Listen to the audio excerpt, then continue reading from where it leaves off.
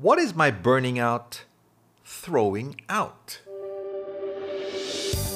This is the Daily Disturbance Podcast with Anthony Pangilinan. Not a few stories of people I know, as I start this, who've burnt out and who stayed there. Leading the people closest to them, having to pack their bags and go. Again, that anonymous but all too reasonable, right, and relatable advice. And I quote, at some point, you have to realize that some people can stay in your heart, but not in your life. So, what do I throw out when I burn out? What are the consequences? Can you tell me, what do I stand to lose? Number one, a lifestyle worth emulating. As a parent, as a leader, or even just as a friend wanting to influence other friends, my getting burnt out and staying there makes it less and less likely that my lifestyle will inspire anyone to follow. Right? It's not a lifestyle worth emulating. It's not our position, John Maxwell reminds us, but our disposition that moves everyone else. You may know this already, right? Robert Downey's fan base was all but gone when he burnt out after a great start in his film career due to what? Substance abuse, resulting to a number of arrests, rehab visits, a conviction, a jail term. Unfortunately, it also led to a divorce, the loss of both his wife, who took his son, leaving him in such a sorry state. Now, we know he eventually recovered, but the cost of losing it was certainly quite high. At that point, and for a long time after, his life, his lifestyle was certainly not worth emulating. Ang laking kawalan. What else do we stand to lose? Number two, impact. It's not just a life not worth following. It's actual impact. When I burn out, I throw out the opportunity to impact, to provide quality, to accomplish excellence, to add value to the people around me, to the company, to the work that I do. The ability to burn brightly, to shine, is greatly diminished, even extinguished when I burn out. And these days, we see more and more people slipping into burnout, right? Given the inability to respond to the many changes in circumstances this global pandemic has brought about. I said slipping into burnout, right? Because it just doesn't happen overnight. So arrest it before it arrests you.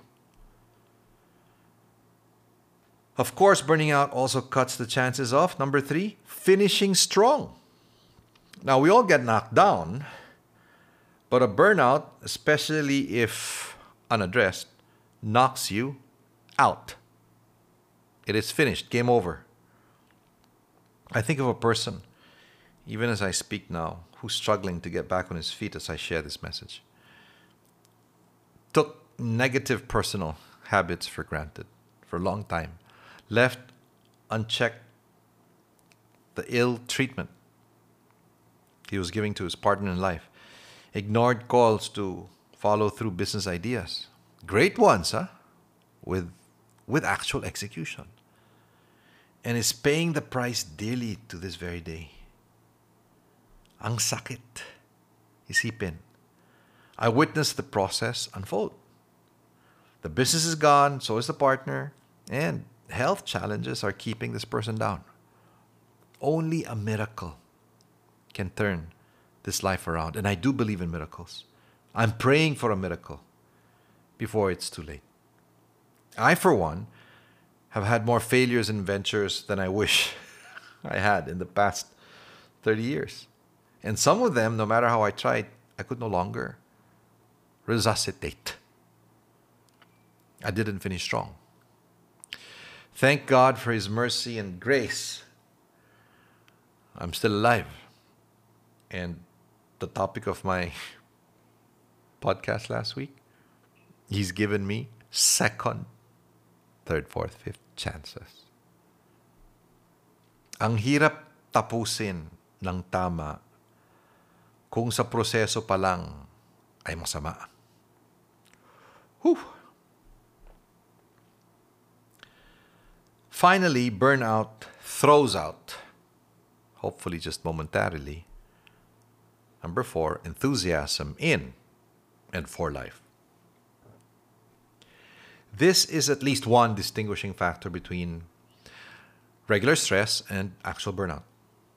See, because burnout carries with it, as we shared a few days ago, a sense of helplessness, hopelessness, cynicism, even resentment.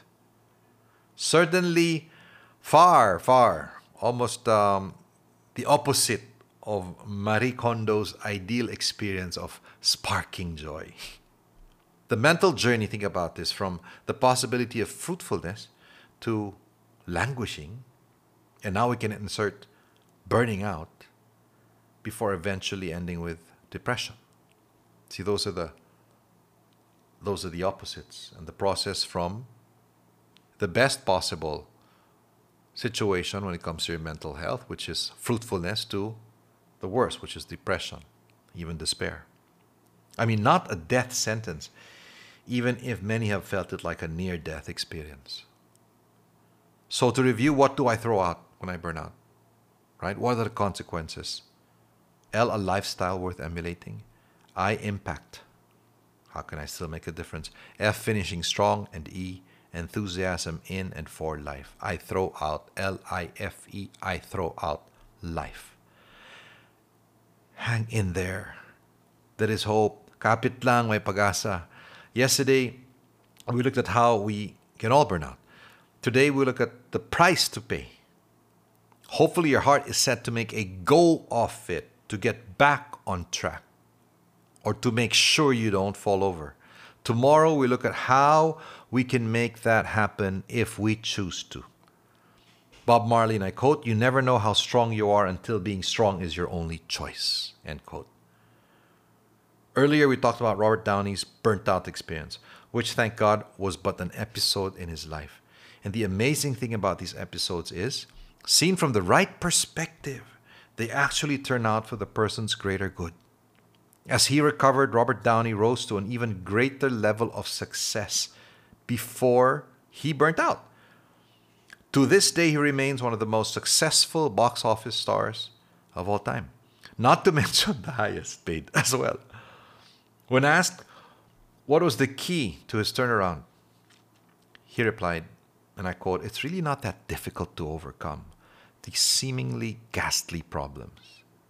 What's hard is to decide to do it," end quote. Shall we decide to rise again, my friend?